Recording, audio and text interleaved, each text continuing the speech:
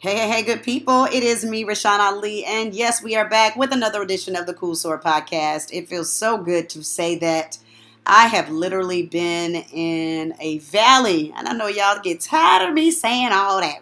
Get it together, Rashawn. But I think that we are all just trying to figure this thing out. And I'm glad to be back. Today we are joined by Aubrey Williams. We chatted via Zoom. So I'm trying this application or that application for the first time as far as my podcasts are concerned. I liked it. It's pretty okay. I'm going to find another way because, I love good quality audio. And I know that you all have been used to me kind of doing the IG lives throughout the pandemic, but really happy to have Aubrey Williams. She is a Cool Soror of Sigma Gamma Rho, and they recently celebrated their Founders Day, 98 years of service and sisterhood. So congratulations to all the Cool Sorors of SG Rho. And this woman is an amazing producer. She's a creative. She is an author, and I'm really excited to talk to her because she is very open and vulnerable about her mental health journey. It is very, very, very interesting to hear her talk about really her struggles and how she has overcome them and is continuing to overcome them. So please enjoy Black Matter with Aubrey Williams. You know you gotta be a cool soror to talk to the cool soror herself. I'm a cool soror. Hey y'all, I am a cool soror of What's up, y'all? I'm a cool soror of Hi, I am a cool soror of It's the Cool Soror Podcast, hosted by me, Rashawn Ali. Welcome to this amazing edition of the Cool Soror Podcast, and I'm so very happy to be joined by my friend now. We've become really cool over the last couple of months. Aubrey Simone Williams, how are you today? I'm good. I woke up feeling really good this morning. I have my Himalayan salt. Yes. That I bought yesterday. Just, really just trying to get into some calming things and find new methods of meditating. So I've been doing good. Good. And of course, you are representing the Cool Sorors of Sigma Gamma Rho Sorority Incorporated, last created, best design. Oh, okay. I didn't know the tagline. Okay, cool. I love it. Awesome. So tell me a little bit about who Aubrey is. I mean, you're a creative. I mean, you have been in the theater space. You have been on the production side. But tell me a little bit about how you knew that creativity was something that would lead you into the career that you have today. I think I first knew when I was very, very young. My mom, all of the women in my family own daycare centers. And one of the first things that I used to do when I used to get upset, my outlet is usually writing. So I would write, and then I would imagine myself as different people and make them characters. So I never wanted to act because that was just a part of a disorder that I just recently found out I had. Never wanted to act. Always wanted to see other people manifest my work. So that was kind of how I got into that space creatively as a young child. I want to say 10, 11 years old, I started doing that. Mm-hmm. Ended up going to high school for it, performing arts high school, got kicked out of there because I was just, I was a wild child in high school. I was very outgoing, but they put it on my my transcript as, what do they call it? Withdrawal, but I was actually kicked out. Ended up graduating. Wow. Because I had good grades, so they was just like, whatever. She's just all over the place. Ended up graduating, going to college for theater. Originally, acting was my major. Acting was never really my thing. I never wanted to be in front of a camera. I have really, really bad generalized anxiety disorder, and I never really knew what that was. I always knew I had anxiety as a kid, but unless I cannot see the crowd at all, I cannot perform, or if I don't wake up as that person in the morning, I'm not coming to rehearsal. It was very difficult for me to be in that space as an actor. So I chose the production route, which I really, really enjoyed. I love not telling people what to do, but just micromanaging, working as a team, pulling productions together, and just seeing it come to life, I think is what brings me my greatest joy. Even with television, pulling everything together and seeing it come to life on the screen, on the stage is what that's kind of what balances me. Mm-hmm. So I knew at a very young space that, you know, with everything I had going on family-wise and with other things, the creative spaces where that was home for me. Wow. Wow. So knowing all of this, okay, we'll get into, you know, how your mental wellness journey is going, but you tapped into certain things early on in your life that you knew that you were different and that you process things differently. How were you able to handle that prior to your diagnosis? I overworked myself, especially with my anxiety. I kind of felt like what that was just normal. And for me, I was over exaggerating because I'm a perfectionist and I'm an Aries. And that's just sort of like one of our traits is, you know, we overwork, we overachieve. So I just kind of took that as being a part of my sign and that being like an astrological trait rather than something that was an actual problem, because I would obsess over one thing. Mm-hmm. So then I would jump into other outlets and jump into other things and overwork myself.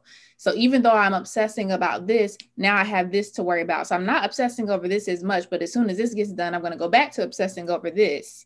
But then there's a problem here. I'm going to go back to, so it just became a buildup of me obsessing and panicking and feeling paranoid and feeling, you know, like, not like the world was out to get me, but like, I didn't want to fail. Failure was my biggest fear, which is why in high school, in college, in grad school, I made straight A's. I was terrified.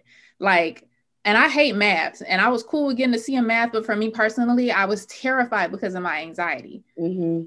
So I think for me, I thought it was normal because I was always into astrology, and I just kind of felt like that was a trait that I had. But as I had gotten older and I started having like physical attacks, I knew that it was something that needed to be looked at. But I was one of those people who said, oh, well, and I was one of those people who contradicted myself, because I always tell people, oh, well, Black people don't want to go to therapy, but they should. Mm-hmm. I come from a history of mental disorders on both sides of my family, very, very, very, very heavily throughout: schizophrenia, bipolar, a multitude of things. And I was the main one saying Black people should get therapy. Black people should get therapy. But I did not want to, because I did not want to be that person that needed therapy, or that burden in the family, or that other burden in the family who needed therapy. But I'm glad I did it, because once I figured out what that was and was able to sort of attack it, I don't have any panic attacks since I've started the medication. Okay. I do have some anxiety here and there, but it's pretty normal. I don't obsess. I don't spend days, like I would literally spend days obsessing over things, get migraines, get sick, get up, overwork, it starts all over again. So I was never feeling like I was reaching my full potential because of my anxiety. Wow. So who was there to help you through this? I mean, you mentioned that you had this on both sides and you didn't want to attack it because you probably were going to find out the truth. But who was helping you navigate this? Were you doing this alone? But who was holding your hand throughout this process? Nobody. Not until my mom realized, I want to say a year or two ago, how bad my anxiety was. I used to be a theater director over at one of the schools in Atlanta. And I had a really, really, really, really bad panic attack on one of the trips we were on. And she told me, she said, you need to go get therapy. Like, this is not a game. I've been telling you this for years now. You need to go. And I think she realized at that point how serious it was. Mm-hmm. But before, I think she just thought, oh, she's a perfectionist. Oh, she's going to knock this out. Oh, she's going to do this. She's going to do that. Because I was kind of like the star child. I was like the overachiever, the one who got all the awards in school. So she wasn't necessarily concerned about me, because she thought that my anxiety was just me overachieving. So up until I'm 27 now, 25, I didn't have anybody. This was something that I was navigating by myself, and I didn't really know what it was. Yeah. And, you could have easily been quiet about it, but you've been very open about your journey with mental wellness. Why did you decide to take that route? And how have you seen not only your sorority sisters, but your friends react to you being open about it? I just recently decided to open up about it just because it started to affect my relationships. Okay. With my friends, with my family, certain things that were out of my character that I began doing that people were picking up on. Things that I always kind of reference my father. Just because one of the disorders that I have, I believe he has as well.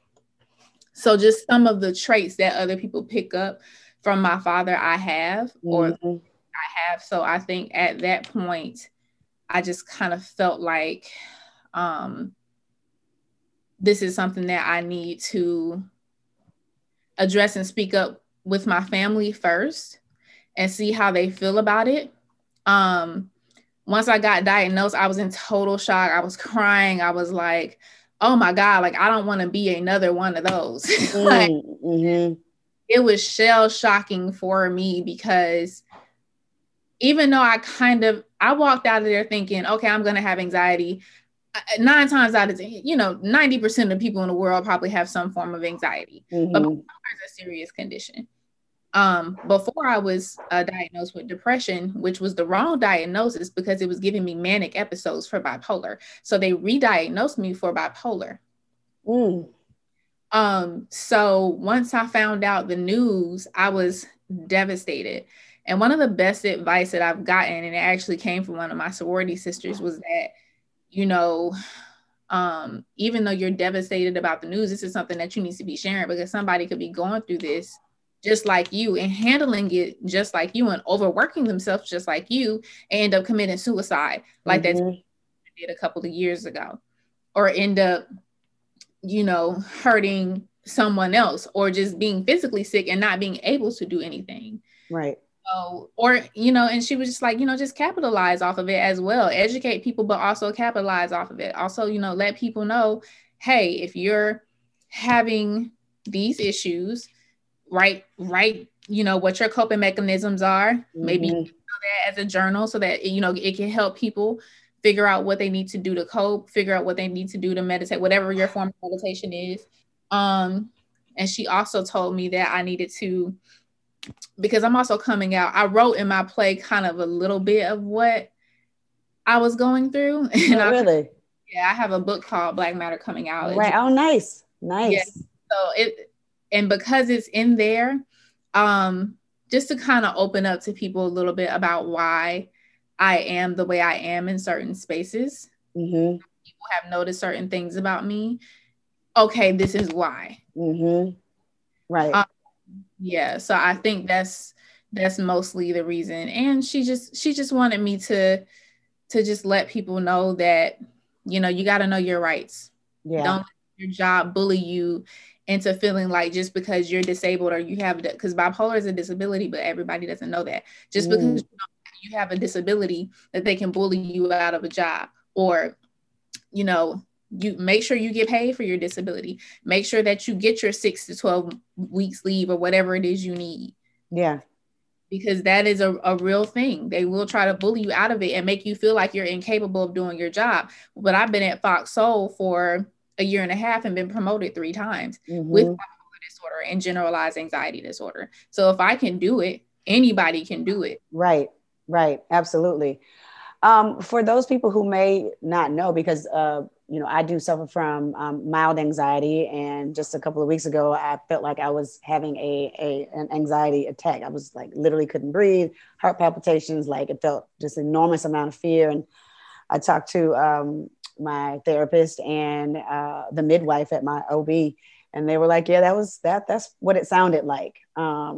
So for people who may be suffering but don't know how to find the help, do you does bipolar show up in people different ways? Like what type of symptoms do you have? Or, you know, just tell everybody about that.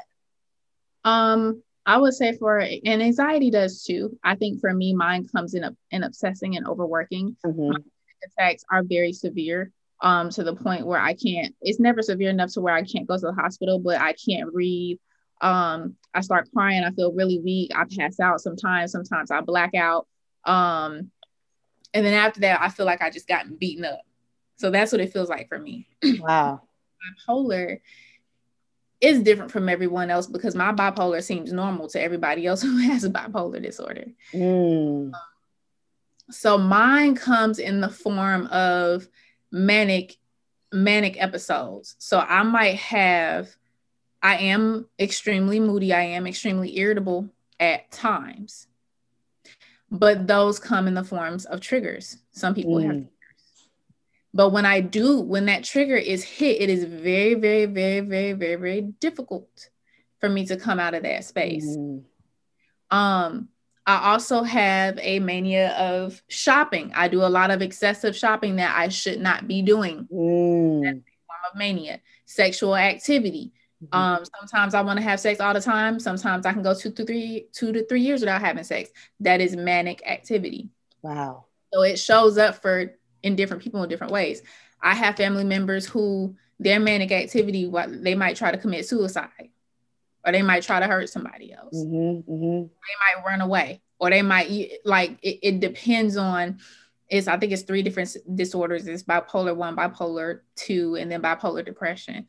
So there are levels to it, and it just depends on the person really, because my episodes look much different than my aunt who I've been recently confiding in a lot, where she'll just come to work one day and just be like, hey, all right, I'm here. And if somebody ticks her off, she'll be like, I'm gone. You don't see me for like another 2 weeks.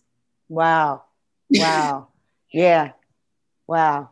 Sorry, on this platform. No, it's totally fine. So I'm so glad that you are taking the steps to make sure that, you find the proper balance, but also that is, sometimes, I know that you have been on medication, but then you had to change it up because of different scenarios. Can you walk us through what that looks like and that type of self-care? Because I know sometimes when people who suffer from mental illness, they start feeling better and then they try to wean themselves off, and then it can get progressively worse. So can you speak to the balance that you are making sure that so that you can keep yourself as the best version of yourself, and then trying not to heal yourself when you need to continue to keep, stay the course as far as your medical, as far as your medicine is concerned? Well, I can show you what that looks like. I was trying to find the other one, but I guess somebody confiscated it from me. So I have been on a total of 6 medications within the past year. Oh, wow. My first medication was citalopram. I was first diagnosed with depression. Wrong diagnosis. It was making me have manic episodes. Second medication was clonazepam for my anxiety. Very helpful. I haven't had any issues with it. It's been helping me with my anxiety attacks. The only thing about, this particular medication is it just puts me in I don't care mode, which is better than caring too much for me. Right. I've had, my bipolar, and then I've had, other things that I've taken. So typically this is what I've been told. I don't know if this is fact or not, but it takes about 6 or 7 times for a doctor to find the right combination of medications for you. Okay. Because it depends on what your diagnosis is, what your symptoms are, what your body can handle. And I think for me, because I've been on so many medications, my body physically is trying to still adjust to what I'm taking right now. So even though mentally I'm starting to feel better and I'm under less stress because I'm working less, my body is starting to not feel as good as my mind is, because my body is still trying to process. Right. Yeah. Process those last couple of medications. Wow. So yeah, so just be weary of that and just be prepared to know that medication is not a cure. Yeah. And you're going to get a lot of band-aids throughout the process. And once you find out what works for you, that's what you stick with. And a lot of people don't want to be on medication because it makes them feel like it's not. Like I took, what is it called? I took a medication that made me like literally, and this is why I was on medical leave, I was literally a zombie for half the day, like slobbing and everything, like, like what's going on? Like I was still doing my job, but I was like, am I typing the right letters? Like it makes it literally makes you a zombie. So oh yeah. Find what's right for you. And a lot of bipolar meds, sad to say, have made me feel like that, with the exception of that one. So man, well, prayerfully you're going to find the right combination that works for you. And I'm glad you said when we started the interview, you had the Himalayan salt. And what are you doing like holistically, like outside of the medicine world, to make sure that you remain balanced and stay the best version of yourself? How are you coupling those things? Outside of that, theater has always been my outlet. Yes. In my comfort space. And I tell people all the time when they ask me, when I transferred from theater to television, what was that like? Theater is a very communicative space. Mm-hmm. I have never been on a project, and I'm just speaking for myself, where I felt like there was any toxicity. Like every time you walk in that door, you are a family. Mm-hmm. Wherever you leave at the door. This is not the area. This is not the time. This is not the place. Because guess what? When you get on stage, if that's your partner, you're going to have to hug and kiss. You're going to have to hug and kiss. Right. So we do our meditation, we get on the floor, we do our breathing exercises, we hug each other, we hold hands. It's a very communal and hippie and very loving space. And even if you do have that drama, it doesn't last for very long, because we have to be such a tight-knit community, because when you're performing 6 nights a week, you can't afford to have drama. Mm-hmm. You can't afford to have, missteps. On the producing end of that, like I was saying earlier, I did everything. I did lighting, stage management, directing, producing, playwriting. I did everything except acting. You put me on the stage, I'm gonna be like, no, we're not doing that. But I can direct you though. And I've toured shows. So for me, I found comfort in the fact that there was a structure. And because of my disorders and because of me being an Aries and an overachiever and having to have a structure to succeed, I felt comfortable with that. Mm-hmm. Anywhere in the world I went, when I went to South Africa to be a dramaturg, they didn't have to explain to me what my job was. Mm-hmm. Because a dramaturg is a dramaturg whether you go to India, Africa, Europe, wherever. A theater director is a theater director wherever you go. Right. A stage manager, wherever you go. With TV, it's different. The jobs are not the same wherever you go. And that's what I've been hearing. Not that I've had that experience, but I've been hearing that from multiple coworkers and just people who've been in the field, where they'll say, oh, like when I produce, this is what we do. And da, da, da. I'm like, oh, okay. Well, when we produce, we do it, we do it this way. They're like, oh, that's cool. And I'm just kind of like, oh, so I'm just going to have to like learn as I go, just kind of, stack what I learned. Right. Time. And I'm used to a structure. So I think my breakdowns this time, mentally and physically, were because I've been doing this for over a year. And I'm grateful for Fox Soul for giving me an opportunity. I'm grateful that they're giving Black women specifically an opportunity to produce these shows. And shout out to Justin, who's our only Black male producer. But just not coming from a field I've been working for 17 years and stepping into something completely new and having to do something completely new and having so many changes, I think is what really kind of rocked me this time. Because normally I wouldn't need a break. Normally I would just kind of be like, if there's a change on the stage, I'll be like, okay, whatever. It's going to stay like that till the production's over. Yeah. We change it. But in TV, it's like, if we change it, we got to reschedule the next week, get a call 3 hours later. Oh, we're going to move you 2 weeks later. So it's different. And I think I have to get used to and adjust. Right. I'm getting used to it. I hear you, but it sounds like to me that your true passion is theater. You are the founder of the Activist Theater Company. Tell everybody about that. Like, why did you decide to start this company? What exactly are you guys working on right now? And I see your face light up, and I understand that what you're doing for Fox Soul is amazing. You've produced me several times. I love working with you, which is how we got connected. But I want you to also feel that what you're doing serves you well. So, and I think theater, I think theater is that thing that lights you up. So tell me more about that. Yeah, I think it's a combination of both. And I'm thanking James DuBose for that.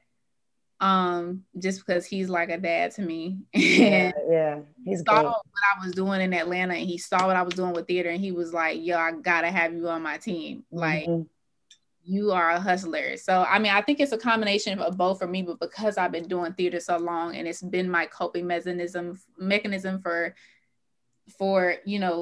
diseases that I didn't even know I had, it just holds a more special place in my heart. Okay. Got it. Yeah. But Black Matter is, well, first of all, let me just tell you, I told you how I got into theater at first, but Black Matter is a thesis that I wrote at Georgia University. It was the first theater thesis in the history of the department. Yes. Because I walked in, they were like, what do you want to do? I said, theater. They were like, what you trying to right. What you gonna defend about theater? Do some data analysis. And they were like, I don't know if we have anybody in this department to help you. I said, well, y'all got to find somebody, because that's what I'm doing. So we ended up doing it, and now they're using my thesis as a model for other performing arts students. Nice. So they loved it so much, so I turned it into a play. We did our premiere at the Atlanta Black Theater Festival, sold out the smaller theater. They put us in the bigger theater. We sold out of that. Since then, every single performance of this play has been sold out. Wow.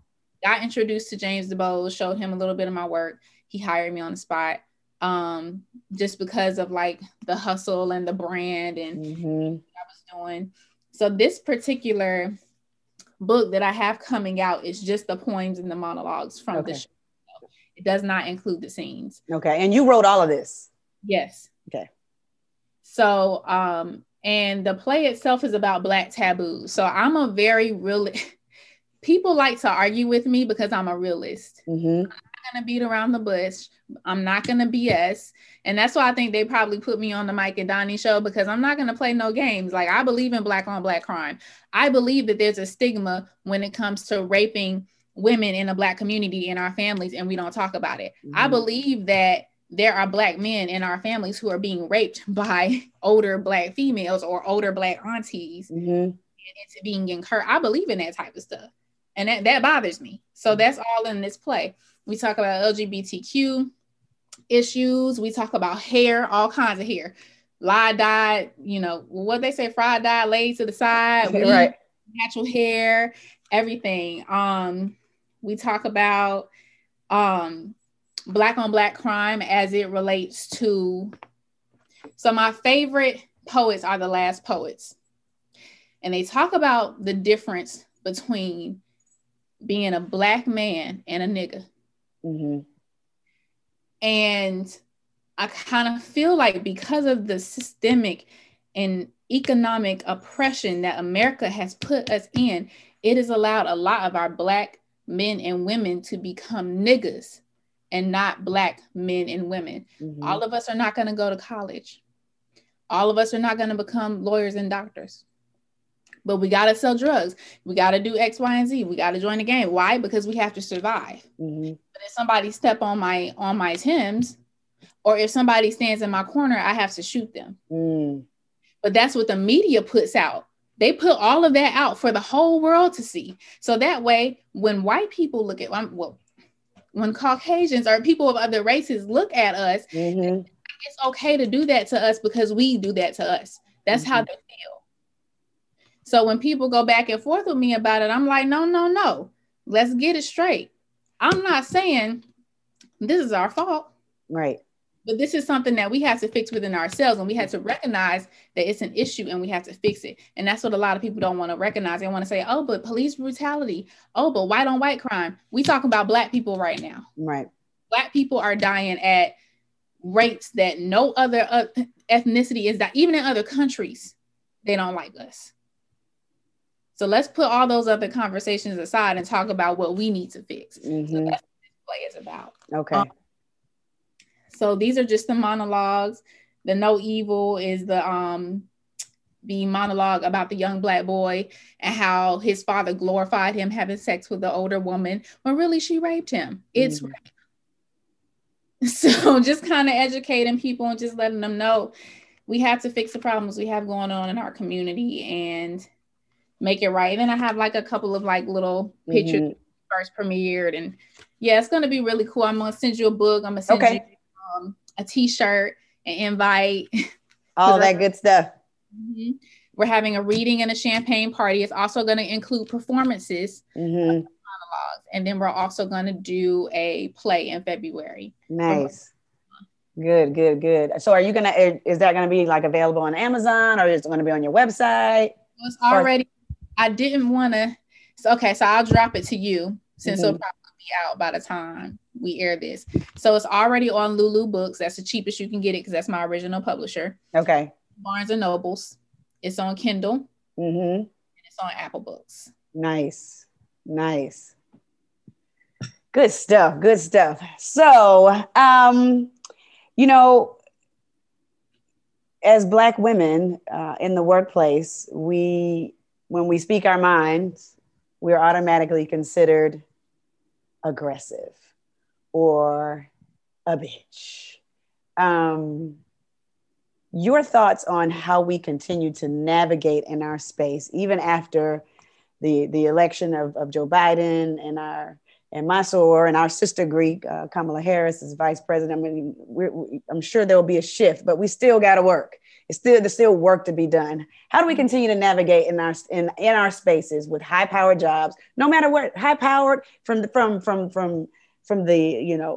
cubicle worker to the C-suite? How do we continue to navigate and know that people should recognize our worth? I think knowing your worth is the first thing. And I think that's troubling for me when I entered the TV industry, because that was something I was stepping my foot into. In the theater world, I knew what my worth was. So when it came to TV, I think knowing what your worth is, and you don't have to be the loudest in the room, but the reason why I got promoted so many times, and James and Brad and whoever else can attest to that, is because I stayed silent and I did what I was supposed to do. I stayed silent and I went above and beyond. I stayed silent, and anything that was asked of me, it got done. I didn't have to be the loudest in the room. But if I did have an issue, I addressed it professionally.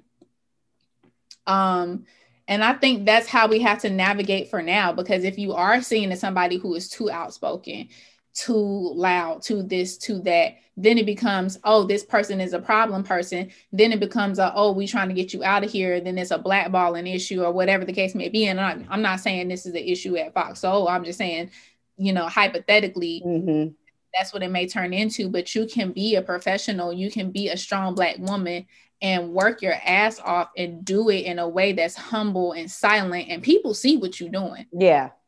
James and T and everybody at Fox Soul tell me all the time, we see what you're doing. You don't have to, you're not one of those type of people where we have to explain what Aubrey is doing. We see it. The work speaks for itself. Yeah, the work speaks for itself. Beautiful. So in 2013, you became a member of Sigma Gamma Rho Sorority Incorporated. Did SG Rho choose you, or did you choose SG Rho?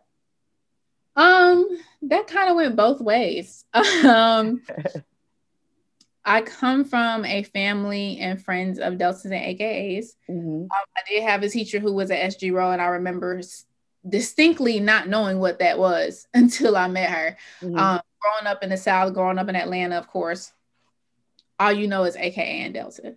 So what I did was I did my research. I went to the MPHC events.